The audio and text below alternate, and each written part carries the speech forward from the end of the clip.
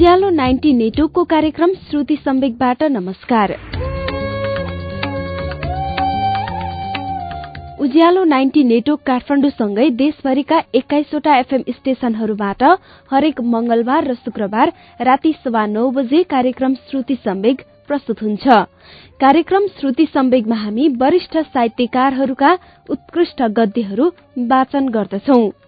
श्रुति सम्वेकको मंगलबारको श्रृंखलामा केही सातादेखि हामीले अमेरिकी लेखक पल एस बकको उपन्यास द गुड अर्थको नेपाली अनुवाद कल्याणी धरतीको वाचन सुन्दै आएका छौं। सन् 1938 मा पल एस बकले नोबेल पुरस्कार पाएकी थिइन्। बकको यो पुस्तकलाई साहित्यको प्रसिद्ध पुलिट्जर पुरस्कार प्रदान गरिएको छ। द गुड अर्थलाई टीकाराम शर्माले नेपालीमा अनुवाद गर्नुभएको हो। गत साताको वाचनमा वाङलुङ आफ्नो परिवारलाई लिएर दक्षिणतर्फको शहरतर्फ लाग्यो। त्यहाँ मजदुरी गरेर र मागेर उसको परिवारले प्राण धान्न थालेका छन्। वाङलुङ रिक्सा गाडी मार्फत भारी बोक्ने गर्दछ। उसका छोराछोरी श्रीमती र बाबु मागेर पेट पाल्छन्। पैरवी बुक्सले बजारमा ल्याएको कल्याणी धरतीको 6औं श्रृंखला वाचन सुनौ अच्युत घिमिरेको आवाजमा।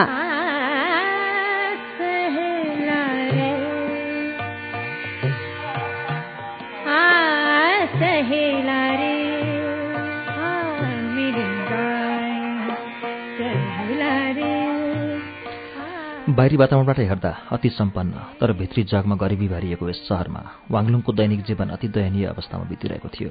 यस शहरको बजारमा खाद्यान्न प्रशस्त थियो। व्यापारीहरूको व्यापार विज्ञापनमा सडकको वारपार चम्किला झण्डा, पताका, काला, राता, सुन्तला रङका फरफराइरहेका थिए। धनी मानिसहरू साटन र मखमलको लुगा लाएका, अति मुलायम छाला पनि रेशमका लुगाले ढाकेका, काम नगरी बस्नेहरूको फूल जस्तै अति कोमल मुलायम हात, सुगन्धित शरीर आदिले यो शहरको शान झल्काउँथ्यो भने उता वाङलुङको आफ्नै मुलुकमा भोको पेटको समस्या हल गर्न सकिँदैन थियो र छाला ढाक्ने मात्र लुगाको प्रबन्ध हुन सक्दैन थियो।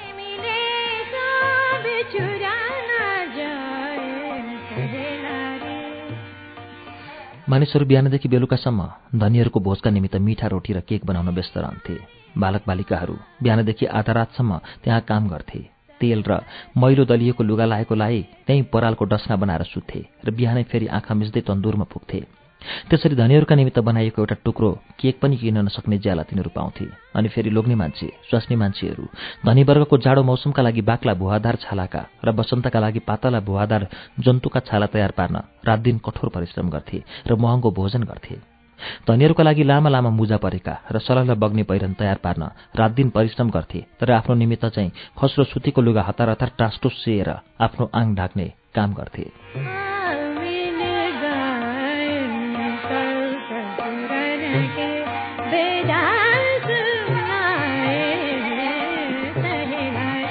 यिनै धनीहरूका लागि पसिना बगाउने मध्येको वाङलुङ पनि थियो र यी धनीहरूका विषयमा विचित्र कुराहरू पनि ऊ सुनिरहन्थ्यो, तर त्यसतर्फ उसले विशेष ध्यान दिएन। उमेर ढल्किसकेका लोग्ने मान्छे र स्वास्नी मान्छे कसैलाई केही भन्दैनथे।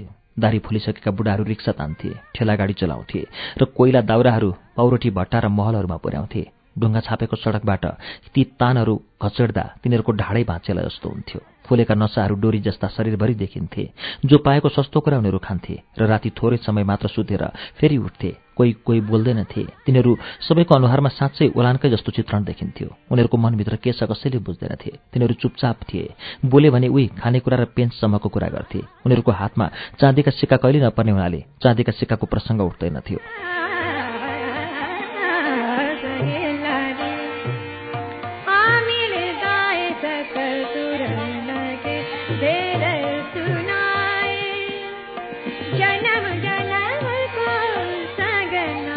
चुप लागेर बसेको बेला तिनीहरूको अनुहार हेर्दा आक्रोशले खुम्चिएको हो कि जस्तो देखिन्थ्यो। तर आक्रोश मात्र होइन, वर्षौंदेखिको खप्नै नसकिने, थाम्न नसकिने बोझले दिगदार भएर सधैँ निच्च गर्नुपर्दा तिनीहरूको ओठ उँभो सरेर दाँत छर्लङ्ग देखिन्थे। कुकुरले न्यार्र गर्ला जस्तो हुन्छ त्यस्तै चेहरा उनीहरूको भइसकेको थियो र यसै गरी निरन्तर परिश्रमले तिनीहरूका आँखा र मुखमा चारैपट्टि चाउरी परेको देखिन्थ्यो।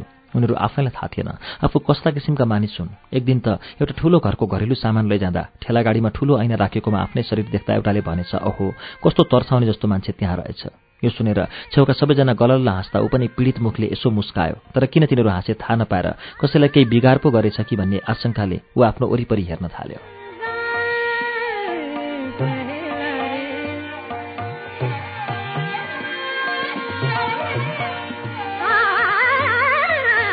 तिनीहरूका घर थिए छाप्राहरू वाङलुङको छाप्रो जस्तै र वाङलुङकै छाप्राको छेउछाउ टनाटन बसेका। छोराछोरी पाएकै रहने ती झुप्रामा बसेका आइमाईहरू थाङ्ना बटुलेर तिनै छोराछोरीका लागि आङ ढाक्ने लुगा तुन्थे। किसानका बगैँचाबाट एक दुईवटा काउरी थुतेर ल्याउँथे।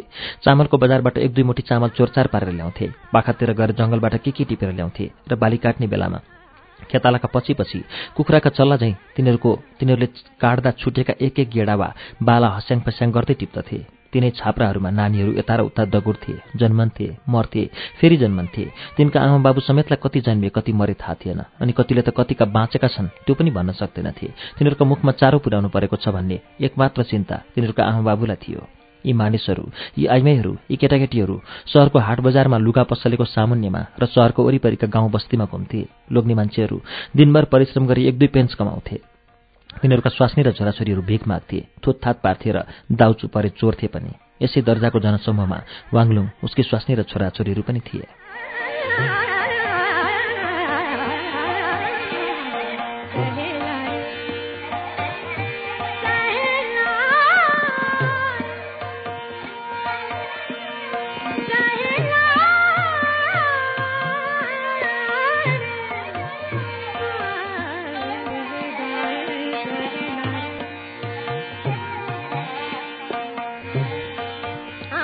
तिनीहरूका घर थिए छाप्राहरू वाङलुङको छाप्रो जस्तै र वाङलुङकै छाप्राको छेउछाउ टनाटन बसेका। छोराछोरी पाएकै रहने ती झुप्रामा बसेका आइमाईहरू थाङ्ना बटुलेर तिनै छोराछोरीका लागि आङ ढाक्ने लुगा तुन्थे। किसानका बगैँचाबाट एक दुईवटा काउरी थुतेर ल्याउँथे। चामलको बजारबाट एक दुई मुठी चामल चोरचार पारेर ल्याउँथे। पाखातिर गएर जङ्गलबाट के टिपेर ल्याउँथे र बाली काट्ने बेलामा खेतालाका पछि कुखुराका चल्ला चाहिँ तिनीहरूले काट्दा छुटेका एक एक गेडा वा बाला हस्याङ फस्याङ गर्दै टिप्दथे। यिनै छाप्राहरूमा नानीहरू यता र उता दगुर्थे, जन्मन्थे, मर्थे, फेरि जन्मन्थे। तिनका आमा बाबु समेतलाई कति जन्मे कति मरे थाहा थिएन, अनि कतिले त कति बाँचेका छन् त्यो पनि भन्न सक्दैनथे। तिनीहरूका मुखमा चारो पुर्याउनु परेको छ भन्ने एकमात्र चिन्ता तिनीहरूका आमा बाबुलाई थियो। यी मानिसहरू, यी आइमाईहरू, यी केटाकेटीहरू शहरको हाट बजारमा, लुगा पसलको सामुन्यमा र शहरको वरिपरिका गाउँ बस्तीमा घुम्थे। लोग्ने मान्छेहरू दिनभरि परिश्रम गरी एक दुई पेन्स कमाउँथे। तिनीहरूका स्वास्नी र छोराछोरीहरू भिख माग्थे, थुतथात पार्थे र दाउ परे चोर्थे। यसै दर्जाको जनसमूहमा वाङलुङ, उसकी स्वास्नी र छोराछोरी पनि थिए।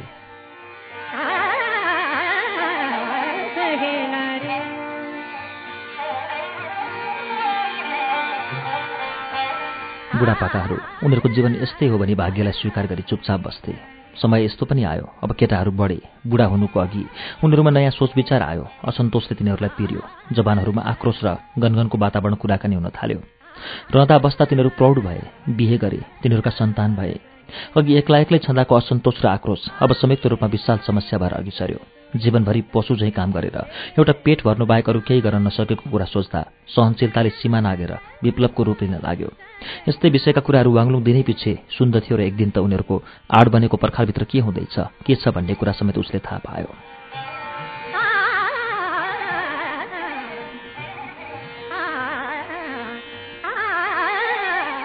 यस्तै एक दिन शीतकालको प्राय अन्त्य हुन लागेकोले अब बसन्त ऋतु सुरु भएको जस्तो देखियो। हिउँ पग्लिरहेकोले छाप्राका चारैतिर हिलो थियो र छाप्राभित्र पानी पसेकोले भुइँ चिसो भएर सुत्नका लागि छाप्रावासीहरू इँट खोजी ल्याउँथे।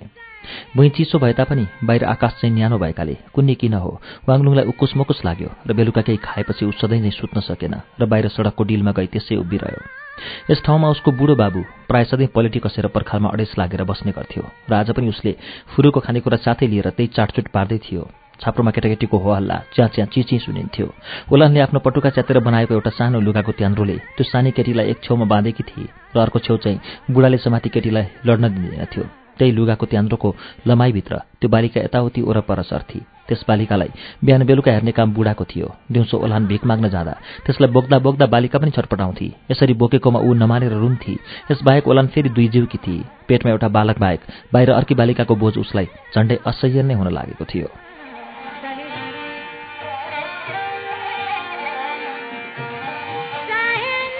बुढाले च्यातेको पटुकाको एक छेउ समातेको थियो। बालिका अलि पर जान्थी, ब्यात्त लड्थी, उठ्थी। वाङलुङले यो दृश्य हेरिरह्यो र मन्द मन्द चल्ने बेलुकाको हावा उसको चेहरामा लाग्दा वाङलुङलाई कता हो कता आफ्नो खेतबारीको उत्कट सम्झना झल्केर आयो। उसले स्पष्ट शब्दमा बाबुलाई भन्यो, यस्तो आजको दिन जस्तोमा खेत जोतेर गहुँ छर्नुपर्ने हो।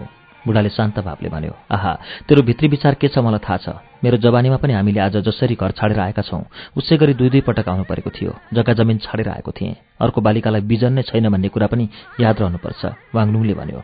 तर तपाईँ पनि फेरि फर्केर जानु भएको हो बुवा? बडो सरल तरिकाले बाबुले जवाफ दियो। छोरा, जग्गा त छँदैछ नि, वाङलुङले मनमा नै भन्यो। त्यसो भए ऊ पनि फेरि फर्केर जाने हो, यो साल नसके पनि अर्को साल। जबसम्म आफ्नो खेतबारी त्यहाँ छ फर्कनै पर्छ। त्यस ठाउँमा बसेर उसका मनमा मिठा मिठा कल्पना निस्के। बसन्त आएको, पानी पर्न सुरु भएको। ऊ छाप्रोभित्र गयो र खस्रो बोलीमा ओलानलाई भन्यो, केही बेच्ने कुरो भए पनि सो बेचेर हामी हाम्रो जग्गामा फर्कन्थ्यौँ, अथवा बुढाको समस्या नभए हामी हिँडेर पनि भोकले मरे पनि जाने थियौँ। बुढा र नानी 100 माइल कसरी हिँड्न सक्छन् र? फेरि तिमीलाई पनि त आफ्नै भार छँदैछ।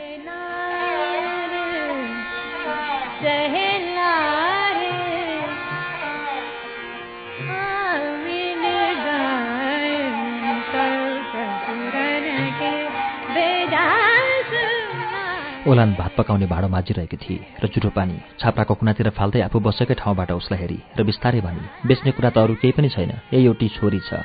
वाङलुङ यो सुनेर झसङ्ग भयो। उसले जोरको आवाजमा भन्यो, म त मेरो नानी कसरी बेच्न सक्छु? स्वास्नी चाहिँ सुस्तरी जवाफ दिए, म पनि बेचिएकी हुँ। मेरा आमा बाबु आफ्नो जग्गामा फर्किन, म एउटा ठुलो घरमा बेचिएकी हुँ। वाङलुङले फेरि सोध्यो, त के तिमी छोरी बेचौ भन्छौ? ओलानले भनी, म मात्र हुँदो हुँ त छोरी बेच्नुभन्दा आफ्नै मर्ने थिएँ। कमारीको पनि कमारी, अधर्मी म। छ्या, मरेकी छोरीको किम्मत नै के हुन्छ र? तर तपाईँको निमित्त, तपाईँलाई आफ्नो जग्गामा पुर्याउन तपाईँकै लागि यसलाई बेच्नु परे बेचौँ। वाङलुङले कड्केर भन्यो, म त बेच्न चाहन्न। जङ्गल र मरुभूमिमा मेरो जीवन बिताउनु परे परोस्, म मेरा छोराछोरी बेच्दिनँ।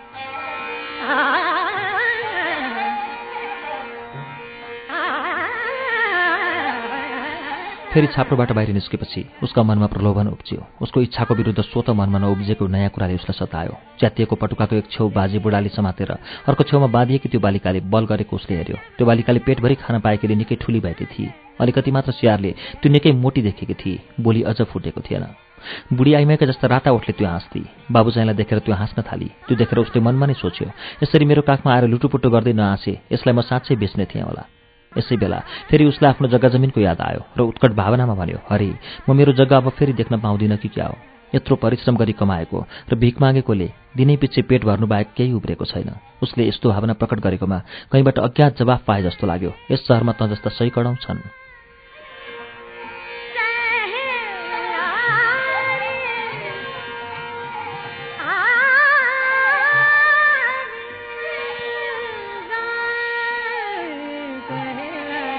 त्यसै बेला वाङलुङको छाप्रोदेखि एक छाप्रो बिराएर पल्लो छाप्रोमा बस्ने परिवारको बाबु बाँसको नलीमा धुवा उडाउँदै त्यहाँ आयो। त्यो मान्छे दिउँसो प्राय देखिँदैन थियो। ऊ दिनभरि सुत्थ्यो र दिउँसोको आवत जावतमा सडकमा हिँडाउन नसकिने ठूला ठूला व्यापारका सामान लैजाने डब्बाहरू रातभरि तान्थ्यो। कहिलेकाहीँ बिहान मिरमिरे उज्यालो हुँदा ऊ स्याँ गर्दै परिश्रमले थाकेर कुम पनि झरे जस्तो भएर फत्राक फत्राक हुँदै घर आएको वाङलुङले देख्थ्यो। वाङलुङ पनि त्यति नै बेला आफ्नो रिक्सा लिएर निस्कँदा उनीहरूको भेट हुन्थ्यो। कुनै दिन बेलुका अरू छाप्रावासीहरू सुत्ने बेलामा ऊ यसरी नै बाहिर निस्कन्थ्यो। वाङलुङले उसलाई दिगदारी साथ प्रश्न गर्यो कि हामी जीवनभर सधैँ यस्तै अवस्थामा रहौँला? 3 पल्ट बाँसको नलीबाट सर्र धुवा तानेर भुइँमा एकपल्ट थुक्यो र उसले भन्यो, होइन, सधैँको लागि होइन। जब धनी मानिसहरू हदभन्दा बढी धनी हुन्छन् त्यहाँ बाटो निस्कन्छ, अनि गरिबहरू हदभन्दा गरिब भएपछि त्यहाँ पनि बाटो निस्कन्छ। पोहोर साल हामीले 2टा छोरी बेच्नु पर्यो, तैपनि सहेर बस्यौँ। अनि यो आउँदो हिउँदमा बुढीले फेरि छोरी पाए भने हामी त्यसलाई पनि बेच्छौँ। जेठी अभागीलाई चाहिँ हामीले राखेका छौँ। कसैले जन्मने बित्तिकै मारि पनि हाल्छन्, तर मार्नुभन्दा बेच्नु बढिया हो भन्ने मलाई लाग्छ। गरिबहरू हदभन्दा गरिब हुन्छन् भनेको यही हो। धनीहरू पनि हदभन्दा बढी धनी भएपछि बाटो निस्कन्छ र मेरो सोचाइ गल्ती नभए त्यो दिन चाँडै आउँदैछ। फेरि यसो मुन्टो हल्लाउँदै उसले बाँसको नलीको टुप्पोले उतै देखाउँदै सोध्यो, तिमीले यो पर्खालभित्र हेरेका छौ?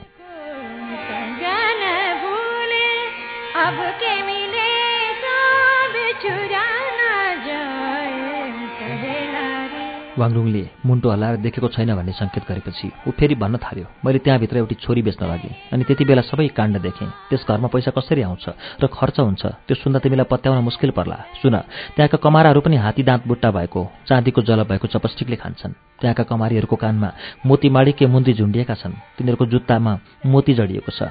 जुत्तामा अलिकति पाल के पर्यो अथवा हिरो लाग्यो भने त्यो मोती जडानसहित फालिन्छ। हाम्रो निमित्त त त्यस्ता पाल पनि कहाँ पाल हुन्छन् र? त्यो मानिसले खुब कडा सर्को तान्यो। वाङलुङ वाल्ल परेर सुनिरहेको थियो र फेरि भन्यो, सुन्यौ, त्यहाँभित्र यस प्रकारको गजब छ, मान्छे हदभन्दा बढी धनी भएपछि बाटो निस्कन्छ। यति भनेर ऊ एकछिन चुप्प लाग्यो र फेरि उस्तो जोस नदेखाई बिस्तारै भन्यो, लौ त काममा जाउँ। यति भनेर त्यो अँधेरी रातमा बाहिर निस्क्यो।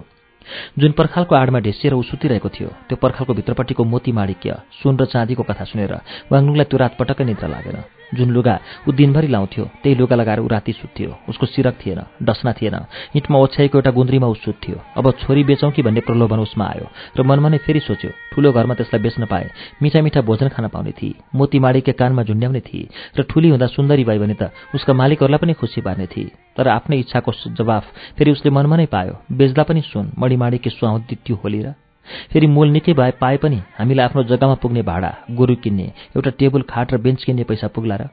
छोरी बेचेर पनि यहाँ भोकै बस्नुको सट्टा त्यहाँ भोकै बस्नु परे के भयो र? हामीसँग खेतमा छर्न चाहिँदो बिजन पनि त छैन।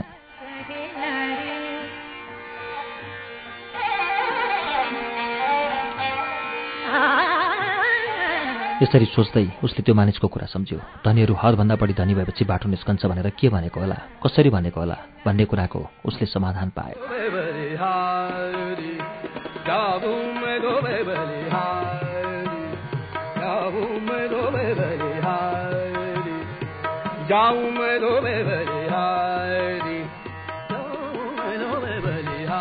बसन्त आयो। ती छाप्राका गाउँमा बस्नेहरू अब छक्काई वरी पसलका सागपात थुत्ने काम गरी नगरी डाँडा काँडा चिहानहरूमा उम्रेका जङ्गली सागपात, गिट्ठा बाकुर, लहरे साग, जङ्गली फूलहरू टिप्न छ्यापछ्याप्ती निस्के। तिनीहरूको आइमाई केटाकेटीहरू झुत्रा लुगा लगाएर, हातमा भुत्ते छुरी, टिनका पाता तथा धारिला ढुङ्गा लिएर छिचोमिरा झैँ छुप्राबाट निस्कन्थे। कतिले मालिङ्गाका कप्टेराका ढाकी बोकेर जान्थे र पाखा पखेरा, चिहानी डाँडा र बाटाका छेउछाउमा पाइएका झार, जङ्गलमा छरिएका अन्नका गेडा जम्मा गर्थे। त्यस्ता खानेकुरा जम्मा गर्न उनीहरूलाई भिख माग्नु पर्दैन थियो, न पैसा नै चाहिन्थ्यो। दिनैपिच्छे ओलान र उसका दुई भाइ छोराहरू पनि त्यही बथानमा सामेल भएर बाहिर निस्कन्थे। लोग्ने मानिसहरू भने काम गर्न जानै पर्थ्यो।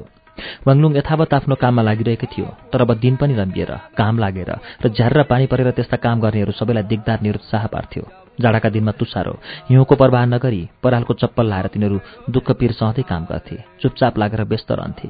बेलुका आफ्नो छाप्रोमा फर्केपछि दिनभरिको परिश्रम र भिखबाट आएको जे जति छ बोल्दै नबोली खान्थे। त्यसपछि लोग्ने मान्छे, स्वास्नी मान्छे, केटाकेटीहरू सबै एकै ठाउँ मस्त निदाउँथे र अति नै निम्न स्तरको र अपुग खाना खाएपछि मस्त निद्राले जेनतेन स्वस्थ रहन खोज्थे।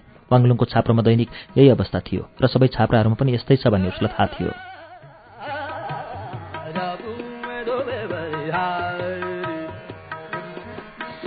बसन्तको आगमनका साथै त्यहाँका झुप्रामा बसेका मानिसहरूका मनमनमा जमेका कुरा बाहिर निस्कन थाले।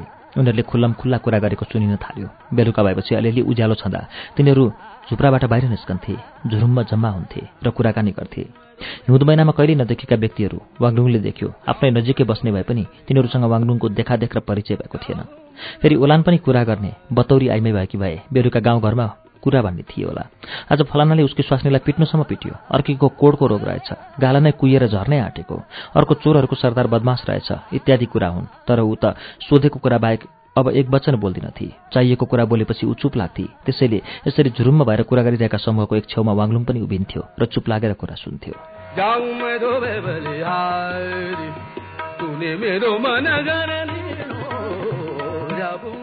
कार्यक्रम श्रुति सम्वेगमा हामी अहिले पल एस बकको उपन्यास द गुड अर्थ कल्याणी धरती सुन्दैछौ। उपन्यासको बाँकी अंश केही बेरमा सुन्नेछौ। उज्यालो सुन्दै गर्नुहोला।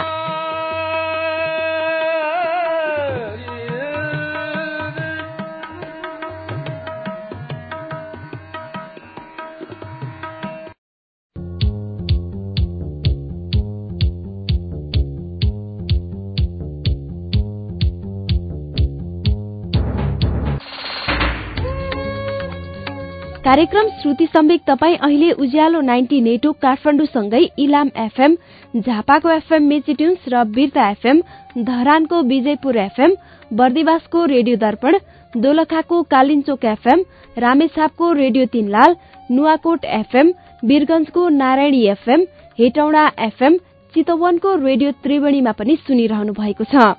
त्यसैगरी फलेवासको रेडियो पर्वत, गुल्मीको रेडियो रेसुङ्गा, पोखराको रेडियो तरंगमा पनि श्रुति सम्वेक सुन्दै हुनुहुन्छ।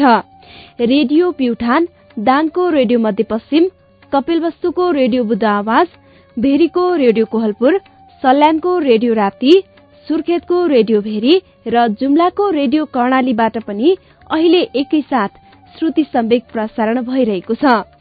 श्रुति सम्वेकमा हामी अहिले पल एस बकको उपन्यास द गुड अर्थको नेपाली अनुवाद कल्याणी धरती सुनिरहेका छौं। अब यसैको बाँकी अंश वाचन हुन्छ।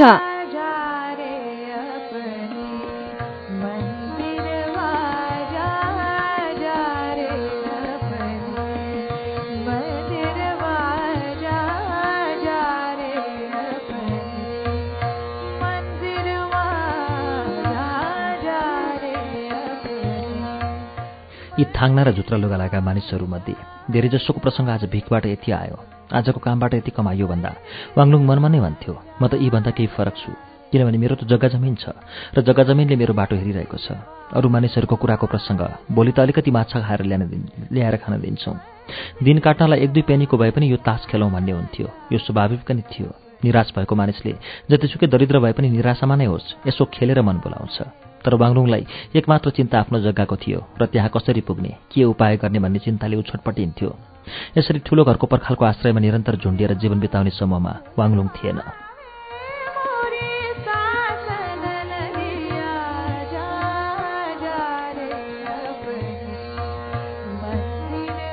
उता तिनीहरू कुनै न कुनै प्रकारले पैसाको मात्र कुरा गर्थे। आज एक हात कपडा लिएको यति लाग्यो, बुढियौँलाई जत्रो माछाको दाम आज यति पर्यो, अनि कुरा गर्दा गर्दै त्यस पर्खालभित्रको ठूलो घरको धन हात लागे के गर्ने थिएँ, के सोच्थेँ भन्ने कुरामा गएर तिनीहरूको त्यस दिनको कुरा टुङ्गिन्थ्यो। आहा, त्यस घरको मालिकले कम्मरमा बाँधेको थुप्रो धन पाए, ती सुनचाँदी हात लागे, उसका रखौटीहरूले लाएका मणिमाणिक्यका कानका गहना पाए, अथवा उसका स्वास्नीहरूका कानका बहुमूल्य जडान हात लागे, कस्तो मजा हुन्थ्यो। वाङलुङ त्यस्तै कुरा सुन्थ्यो। त्यहाँको धन हात लागे कति मजाले खाइन्थ्यो, क्या सुतिन्थ्यो, कहिले नचाखेका खानेकुरा उनीहरू खान्थे र चिया पसलहरूमा क्या मजाले जुवा खेल्थे, पासा हान्थे, राम्रा राम्रा आइमाईहरू आफ्नो भोगविलासका लागि ल्याउँथे, अनि पर्खालभित्रका मान्छे काम नगरी मोज गरेर बसे चाहिँ उनीहरू पनि काम नगरी आनन्दले बस्थे, इत्यादि कुरा त्यहाँ वाङलुङ सुन्थ्यो।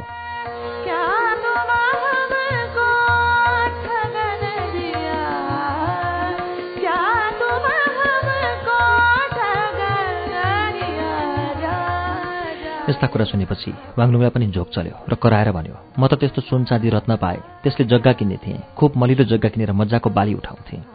सबैजना एकैसाथ उपट्टि हेर्न थाले र एक मुखले भने, लौ यहाँ सुँगुर पुस्रे एउटा बेवकुफ देहाती आएछ, यसले सहर के हो बुझेकै रहेनछ, सहरमा के गर्न सकिन्छ यसलाई थाहा रहेनछ, कुमारो झैँ गोरु वा गधाको पछि लुरुलुरु हिँड्नु बाहेक यसले अरू केही जानेको रहेनछ। यस्ता बेवकुफले भन्दा त उनीहरूले नै धन दौलत पाएमा त्यसको उचित प्रयोग गर्न सक्ने रहेछन् भन्ने कुरा समूहका सबैले सोचे।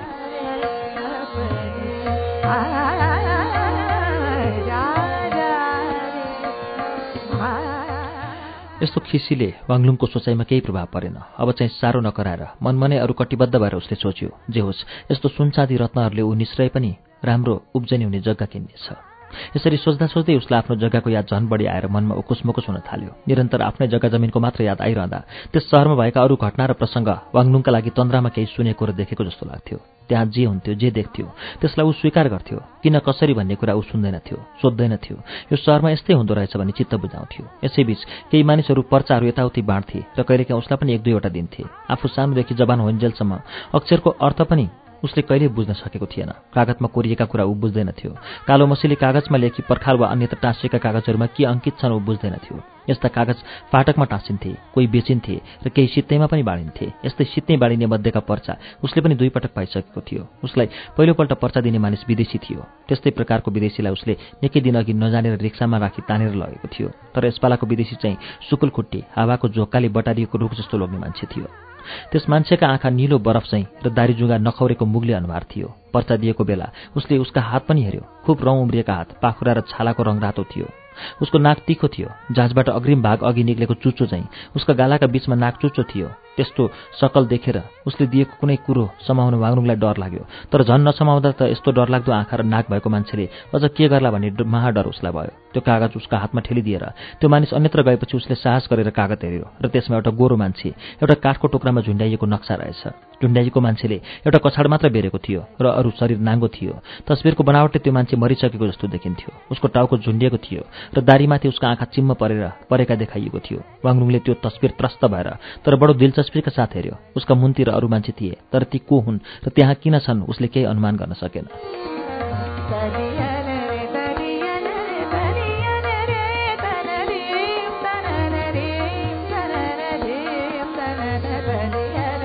उसले त्यो तस्बिर बेलुका छाप्रोमा लग्यो र बुढालाई देखायो। तर ऊ पनि लेखपढ नजान्ने हुनाले उनीहरू त्यसमा भएका सम्भावित अर्थ सम्बन्धी तर्क गर्न लागे। तर्कमा सामेल थिए वाङलुङ बुढो र 2 केटाहरू। दुई केटाहरू डराउँदै आश्चर्य मान्दै एकैचोटि कराए, हेर त उसको कोखाबाट तर रगत छोइरहेको छ। यसमा बुढाले भन्यो, यसरी झुन्डाइनुपर्ने यो मानिस खुबै दुष्ट हुँदो। तर वाङलुङलाई त्यो तस्बिरका सम्बन्धमा सोचविचार गर्दा निकै डर लाग्यो। यो तस्बिर किन एउटा विदेशीले उसको हातमा दियो? यस विदेशीको आफ्नो दाजुभाइलाई यसरी झुन्ड्याएर मारेकोमा अरू दाजुभाइहरूले यसको बदला लिन चाहेका हुन् कि? त्यस दिनदेखि त्यो तस्बिर बाँडेको गल्लीतिर ऊ जान छोड्यो र केही दिनपछि यो कुरा प्राय बिर्सेकाले त्यो कागज ओलानले अरू कागजसँग थपथाप पारी जुत्ताको बलियो तलुवा बनाई। दोस्रो पटक हातमा पर्चा दिने मानिस चाहिँ विदेशी थिएन। त्यसै सहरको राम्रो चट्ट लुगा लागेको जवान खुल्लमखुल्ला कुरा गर्दै त्यहाँ हुरुर आएर जम्मा भएका मानिसहरूलाई बाँड्ने थियो। सहरमा कुनै नयाँ कुरो सुन्दा मान्छे यसरी झुम्मिन्छन्। यसपटकको तस्बिरमा पनि मान्छे मरेको र रगत चुहिरहेको दृश्य थियो। तर मरेको मानिस झुसे थिएन, गौराङ्ग थिएन।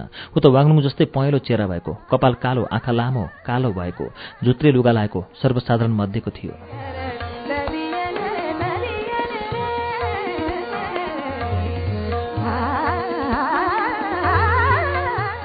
त्यो मरेको मानिसमाथि एउटा मोटो मानिस उभिएर लासलाई लामो चुप्पीले घरिघरि हिर्काइरहेको थियो। यो हृदयविदारक दृश्य थियो र यसको पुच्छरमा लेखेका अक्षरले के भन्दा रहेछन् भन्ने उत्सुकता वाङलुङमा आयो र आफ्नो नजिकै उभिएको एउटा मानिसपट्टि फर्केर सोध्यो, यहाँ भएका अक्षरहरू एक दुई बाँच्न सक्नुहुन्छ? त्यसो भए यो डरलाग्दो चित्रको माने म पनि बुझ्ने थिएँ।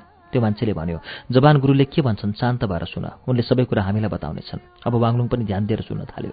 उसले त्यहाँ जे सुन्यो त्यो कुरा कहिल्यै सुनेको थिएन। जवान गुरु भाषण गर्न थाल्यो, यो मरेको मान्छे तिमी आफै हौ। मरेपछि पनि छुरी हानिरहने हत्यारा धनी र सामन्तीहरू हुन्। यो तिमीलाई याद छैन? सास गएपछि पनि यिनीहरूले छुरी हानिरहन्छन्। यिनै धनीहरूले तिमीहरूको सबै कुरा हरण गरेकाले तिमी गरिब छौ, दलित छौ। अब वाङलुङलाई थाहा भयो ऊ गरिब थियो, तर ऊ थियो एउटा स्वर्गमा, जहाँ उचित मौसममा पानी नपर्नाले अथवा पानी परेर थामिँदै नथामिने अत्याधिक वर्षाको कारणले मात्र ऊ गरिब थियो। उचित हिसाबले घामपानी मिलेको मौसम भए जमिन चिसो भएर बिजन उम्रने, अन्नका बोट सप्रने र अन्न फल्ने, त्यसो भएमा ऊ गरिब हुने थिएन। अब ऊ बडो चाख्लिएर अरू सुन्न थाल्यो। बेलामा पानी नै परेन भने धनीले के गर्नु थियो र? यसको पनि समाधान भन्ला। तर त्यो युवकले प्रशस्त बोलेर पनि वाङलुङको चासो भएको विषयमा केही बोलेन र उसले निकै आँट गरेर त्यसलाई सोध्यो, महाशय, हामीहरूलाई दबाई राख्ने ती धनीहरूलाई भनेर पानी बर्साउन सके हामी खेतमा काम गर्न सक्ने थियौँ, केही उपाय छ कि?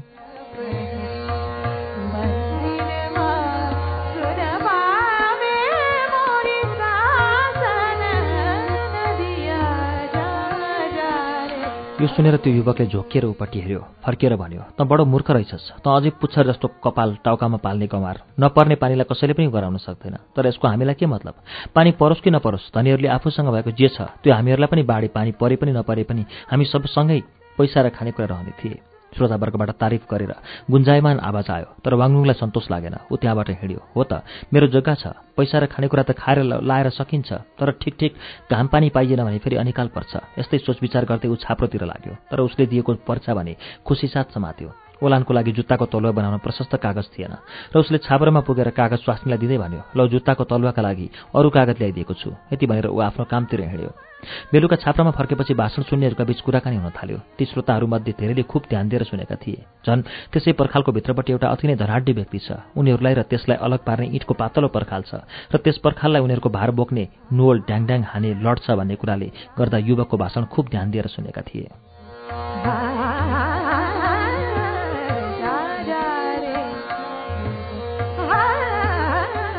यसरी वसन्तको आगमनमा छाएको असन्तोषको वातावरणलाई अरू तीव्र पार्ने त्यो युवक र ऊ जस्तै अरू युवकहरूले फैलाएको असन्तोष झन् थपियो। छाप्रामा बस्नेहरूको हृदयमा कसरी धनीहरूले अर्काको सम्पत्ति लुटेर आफ्नो बनाउँदा रहेछन् भन्ने धारणाको गहिरो छाप लाग्यो।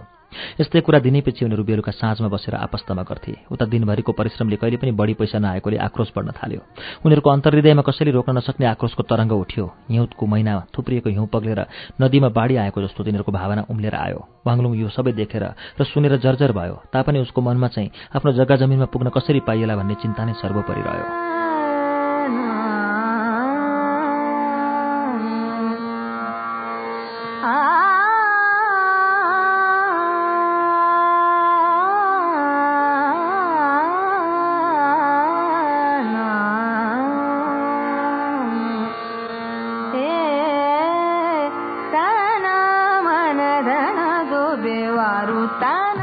त्यस सहरमा दिनैपछि कहीँ न केही नयाँ घटना भइरहन्थ्यो र यसै क्रममा अर्को नयाँ कुरा वाङलुङले देख्यो। देखेर पनि बुझेन। रिक्सामा चढ्ने ग्राहकको खोजीमा आफ्नो रिक्सा तान्दै बिस्तारै एउटा गल्लीमा वाङलुङ जाँदै थियो। त्यसै बेला एउटा मान्छेलाई त्यहाँ घुमिरहेका सशस्त्र सैनिकहरूले समाते र ती मानिसहरू वाङलुङ जस्तै निर्दोष स्पष्ट देखिन्थे। र त्यो मान्छेले नाइनास्ती गर्दा धमाधम छुरीले हाने। यो के भएको होला भन्ने पक्क परेर वाङलुङ हेर्दै थियो। त्यसरी नै अर्कोलाई पनि ती सिपाहीहरूले समाते, फेरि अर्कोलाई समाते र ती समातिने मानिसहरू वाङलुङ जस्तै निर्दोष स्पष्ट देखिन्थे। फेरि अर्कोलाई समातेपछि यसो निहालेर हेरेको त उसैको छेउमा बस्ने छाप्रोवासी पो रहेछ। नाइनास्ती गर्दा गर्दा पनि यसरी धमाधम मानिस समातिएका र सबै मानिस ऊ आफै जस्ता सिधा सादा निमुखा गरिब परेको देखि वाङलुङले आफ्नो रिक्सा छेउ लाएर यसो कुनामा लगेर राख्यो र आफू चाहिँ खुर्र दौडेर एउटा तातो पानी बेच्ने पसलको ढोका पछाडि गएर छेलियो। अब पालो त मेरै पनि आउने जस्तो छ भन्ने उसलाई शङ्का पर्यो। पानी त तहन ठूला कराईका आडमा छेलिएर बस्दा एकछिनमा सिपाहीहरू त्यहाँबाट हिँडेपछि उसले तातो पानीको पसलेलाई यो के भएको, पक्राउ परेको माने के हो भनेर सोध्यो। पसले बुढो थियो। तामाका कराईमा तातिरहेको पानीको बाफ चारैतिरबाट आउँदा उसको पनि शरीर पसिनाले भिजेको थियो। विशेष चासो नलिएर त्यसै अन्कनाउँदै उसले वाङलुङलाई जवाफ दियो। फेरि कतै लडाईँ हुन लागेको होला। यो सब झगडाले के पार लाग्ने हो कसले जान्दछ, तर म केटाकेटी छँदैदेखि यस्तै हाल देखिरहेछु। म मरे पनि यही हाल रहन्छ भन्ने कुरा म ठोकेर भन्न सक्छु।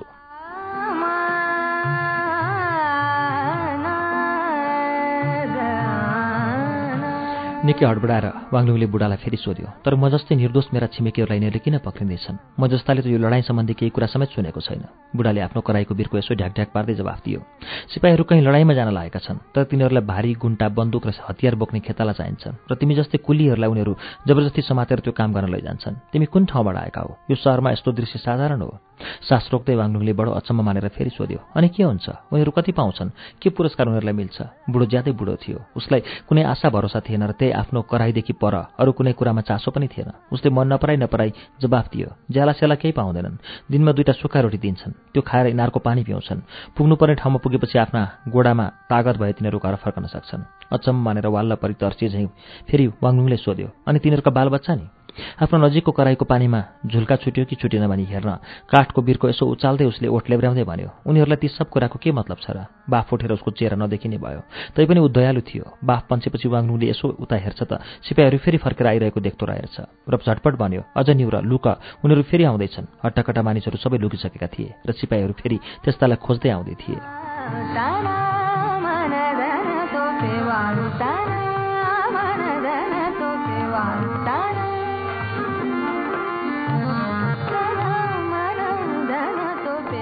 वाङलुङ कराईको आडमा लपक्क छेलियो। रोडा छापेको बाटोमा सिपाहीहरूका छालाका बुट बजेको र पश्चिमतिर लगेको आवाज सुनिन्थ्यो।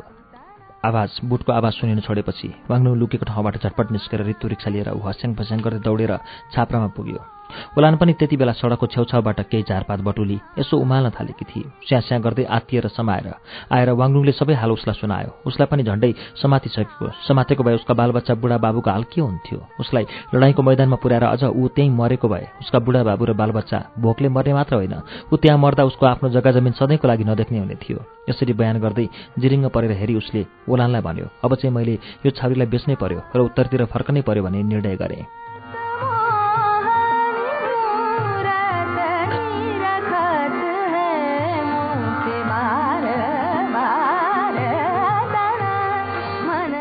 तर उसले यो कुरा सुनेर एकछिन विचार गरी र आफ्नो सधैँको सिधासादा बोलीमा नअत्तालिकन भनी, केही दिन पर्खौँ, यहाँ निकै आश्चर्यका कुरा सुनिँदैछन्। अब त्यस दिनदेखि ऊ दिउँसो बाहिर निस्कन छाड्यो। ठुलो छोरालाई जुन ठाउँबाट दैनिक भाडामा रिक्सामा ल्याएको थियो त्यहाँ पुर्याउन पठायो। रात परुन्जेल फर्केर ऊ ठुला ठुला व्यापारका घरहरूमा गयो र रिक्सा तान्दाको प्राय आधा मजुरीमा रातभरि ठुला ठुला बाकसमा भारी तान्यो। प्रत्येक बाकस तान्दा 1 दर्जन मानिसहरू हैँसेर होस्टे गर्दै बल गर्थे। बाकसमा थिए रेशमका लुगा, सुती लुगा र मगमग बास्ना आउने सुर्तीका बिटा। सुर्तीको मगमग बास्ना साना साना पलहरूबाट आइरहेथ्यो। फेरि तेल र रक्सीका विशाल ढ्वाङहरू पनि त्यहाँ तानिन्थे। अँधेरी रातमा शीतले चिप्लो भएको ढुङ्गा छापेको सडकमा डोरीले ती भारीहरू मरिमरि तान्दा उसका नाङ्गा पैताला चिप्लन्थे। शरीर नाङ्गो थियो। ऊ पसिनाले नेत्रुको भिजेको देखिन्थ्यो। राति बाटो देखाउने एउटा ठिटो राँको लिएर अघि हिँड्थ्यो र राँकाको उज्यालोमा ती तान्ने मानिसहरूको पसिनाले भिजेको अनुहार, शरीर अनि शीत परेका बाटामा छापेको ढुङ्गा एकै प्रकारले टल्कन्थे। बिहान उज्यालो हुने बेलामा ऊ स्यास्या गर्दै भोक र निद्राले व्याकुल भएर छाप्रोमा फर्कन्थ्यो। तर दिउँसो झलमल्ल उज्यालो हुँदा ऊ छाप्रोको पल्लो कुनामा ओलानले जम्मा गरेको परालको झ्यास आड बनाएर सुत्थ्यो। त्यसबेला सिपाहीहरू गल्ली गल्लीमा मानिस खोजी हिँड्थे।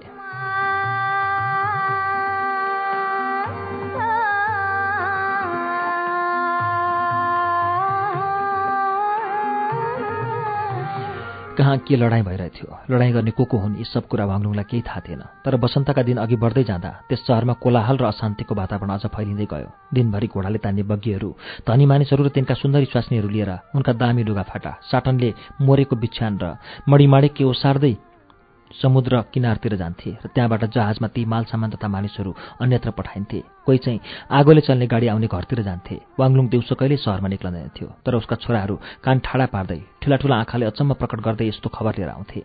आज हामीले यस्तो देख्यौं, त्यस्तो देख्यौं। झन् एउटा मान्छे त गुम्बामा भएको देवताको मूर्ति जस्तै विशाल थियो। उसले कति हात हो कति पहेँलो रेशमको लुगाले शरीर ढाकेको थियो। उसको बुढी औँलामा काँच जस्तो टल्कने हरियो कीमती ढुङ्गा जडान भएको विशाल सुनको औँठी थियो र उसको शरीर खुब खाएर होला तेल दलेको झैँ चम्कन्थ्यो। फेरि जेठो छोराले भन्यो, आज त हामीले कति हो कति बाकसै बाकस देख्यौं। र मैले बाकसमा के छ भनेर सोद्धा एउटाले भन्यो, यी बाकसमा सुन र चाँदी छन्, तर यी धनीहरूले यसरी सबै लिएर जान पाउने छैनन्। एक दिन यस्तो पनि हुन्छ, यी सुन चाँदी हाम्रा हात पर्नेछन्। र यसले के भनेको हँ बुबा भन्दै त्यो ठिटोले उत्सुकतापूर्वक वाङलुङपट्टि हेरेर सोध्यो। वाङलुङले जवाफ दियो, त्यो सहरिया अल्छी मानिसले के भनेको हो म कसरी भनौँ? तर ठिटोलाई चित्त बुझेन र उत्सुकतापूर्वक कराएर भन्यो, मलाई त अहिले नै त्यहाँ जाउँ र हाम्रो हो भने तुरुन्तै लिइहालौँ भने जस्तो लागिरहेछ। मलाई केक पनि चाख्न मन लागिरहेछ। मैले माथि माथि तिलका गेडा छरेको मिठो केक कहिले पनि खाएको छैन।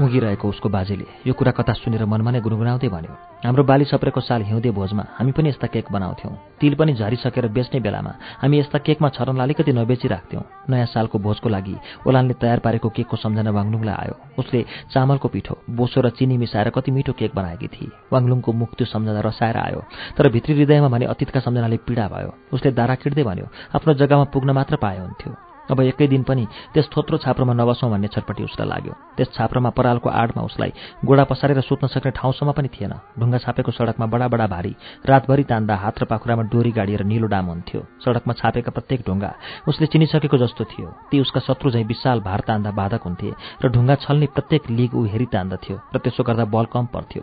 निष्पट्ट अँध्यारो रातमा विशेष गरी पानी समेत परिरहेको बेला सडक हिलो भएर भारी तान्दा ती ढुङ्गा गन्दाङ गुन्द्रुङ गरी यताउता गुड्थे। केही ठेलागाडीको पाङ्ग्रामा अड्कन्थे र यस्तो अमानविक बोझ तान्नु पर्दा आफ्नो सम्पूर्ण रिस्ती नै ढुङ्गामाथि खनाउँथ्यो।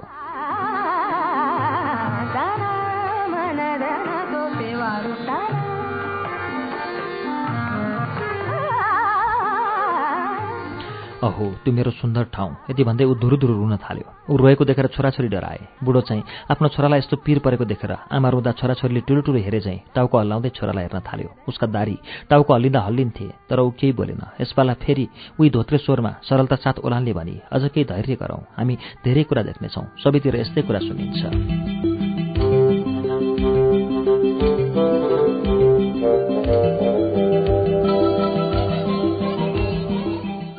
आफू लुकेको छाप्रोबाट वाङलुङ घन्टौँ पछि सिपाहीहरू लडाईँमा जान हिँडिरहेका बुटको आवाज सुन्थ्यो। कहिलेकाहीँ आफू सुतेको ठाउँको गुन्द्री यसो उठाएर सानो पालबाट एक आँखाले बाहिर हेर्थ्यो। सिपाहीहरू हिँडिरहेकै थिए, गइरहेकै थिए। छालाका जुत्ता पड्काउँदै जुत्तामाथि सुतीका लुगाले गोडा ढाकेका सिपाही हिँडिरहेका थिए। एकपछि अर्को जोडा जोडा गर्दै बिसौँ हजारौँ अघि बढिरहेका थिए। राति अँध्यारोमा ऊ विशाल भारी तानिरहेको बेला आफ्नो अघि हिँड्ने राकोको उज्यालोमा ऊ सिपाहीहरू फ्लेत फ्लेत हिँडिरहेको देख्थ्यो। ऊ कसैलाई केही सोध्ने आँट गर्दैनथ्यो र हल्लुड चाहिँ बल गरेर भारी तानिरहन्थ्यो। आफ्नो एक फुरू खोले चाँडै चाँडै निल्थ्यो र चुपचापसँग दिउँसो छाप्रोमा सुत्थ्यो। तेन्ताका कसैसँग प्राय बोल्दैनथ्यो।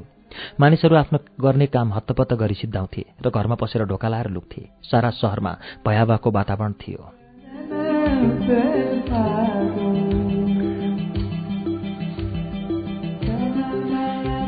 अब छाप्रामा बेलुकै पछि चालु हुने गफ पुरै बन्द भए। बजारमा खाद्यान्न बेच्ने ठाउँ खाली थियो। रेशमका लुगा पसलहरूले आफ्ना विज्ञापनका झण्डा पताका सबै झिकेर बलियो गरी बनाएका ढोकाका खापा ड्याममा ठोकेर पसल बन्द गरे।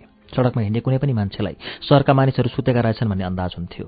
शत्रुहरू एकदम नजिक आइसके भन्ने हल्ला काने खुसीमा फैलिरहेथ्यो। अलिकति मात्रै भए पनि सम्पत्ति हुनेहरू खुब डराइरहेका थिए, तर वाङलुङ डराएको थिएन। त्यसै गरी झुप्रोमा बस्ने सबै डराएका थिएनन्। नजिक आइरहेको शत्रु को हो तिनीहरूलाई थाहा थिएन र तिनीहरूको ज्यान नै कुनै महत्त्वको नहुँदा र तिनीहरूसँग केही सम्पत्ति नहुँदा डराउने काम नै के थियो र? शत्रुहरू आउँदैछन् भने आउन्, हालको अवस्थाभन्दा अरू खराब अवस्था त हुने कुनै नभएकाले तिनीहरू निष्पेक्री थिए, तर सबै आफ्नो आफ्नो बाटो हिँड्थे, कुराकानी कोही गर्दैनथे। कार्यक्रम श्रुति सम्वेगमा अहिले सुनेको वाचन पल एस बकको उपन्यास द गुड अर्थको नेपाली अनुवाद कल्याणी धर्तीको हो। यो उपन्यासलाई टीकाराम शर्माले नेपालीमा अनुवाद गर्नुभएको हो। उपन्यासको पृष्ठ 92 सम्मको वाचन आज सकिएको छ। यसै उपन्यासको वाचनसँगै अब कार्यक्रम श्रुति सम्वेगबाट बिदा लिने बेला भएको छ। बिदा हुनु अघि हाम्रो ठेगाना कार्यक्रम Shruti Samveg, Ujyaalo 90 network, post box number 6469 Kathmandu. यदि तपाईँ इमेलबाट आफ्नो प्रतिक्रिया दिन चाहनुहुन्छ भने हाम्रो इमेल ठेगाना हो shruti@unn.com.np। हवस् त, अर्को मंगलबार द गुड अर्थको 7औं श्रृंखला लिएर आउने नै छौं। त्यसअघि शुक्रबारको श्रृंखलामा पावलो कोहेल्लोको उपन्यास 11 मिनट्सको वाचन सुन्नुहुनेछ। आजका लागि प्राविधिक साथी दिनेश निरौला र विशालजित पालिकेसँगै उपन्यास वाचक अच्युत घिमिरे र म सजिता हमाल बिदा चाहन्छौ। शुभरात्री।